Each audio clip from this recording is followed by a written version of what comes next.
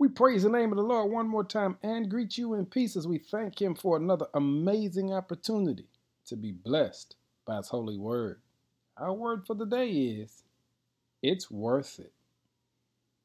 1 Peter 3 says in verse 15, instead you must worship Christ as Lord of your life. And if someone asks about your hope as a believer, always be ready to explain it. Peter warns the believers that when you attempt to live a life that brings honor and glory to God, you're going to be attacked.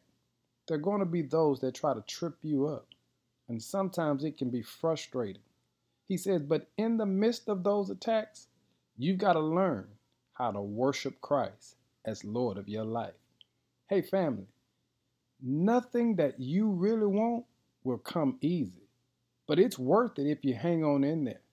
If you dedicate yourself to achieving a particular goal, regardless of what you have to go through, in the end, it's going to be worth it. He says you must worship Christ when you get attacked. You must worship Christ when people speak ill of you.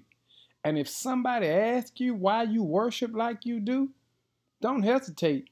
Be ready to explain it. It was Jesus who saved me. It was Jesus who delivered me. It was Jesus who turned my life around. And the least I can do is worship Him through the way that I live. Family, it's worth it to be the example that someone can see it still pays to serve a living Christ. He hung, He bled, He died, He was resurrected, and He's coming back for a church without a spot or wrinkle. Family, it's worth it today. Give Him glory. In Jesus' name, amen.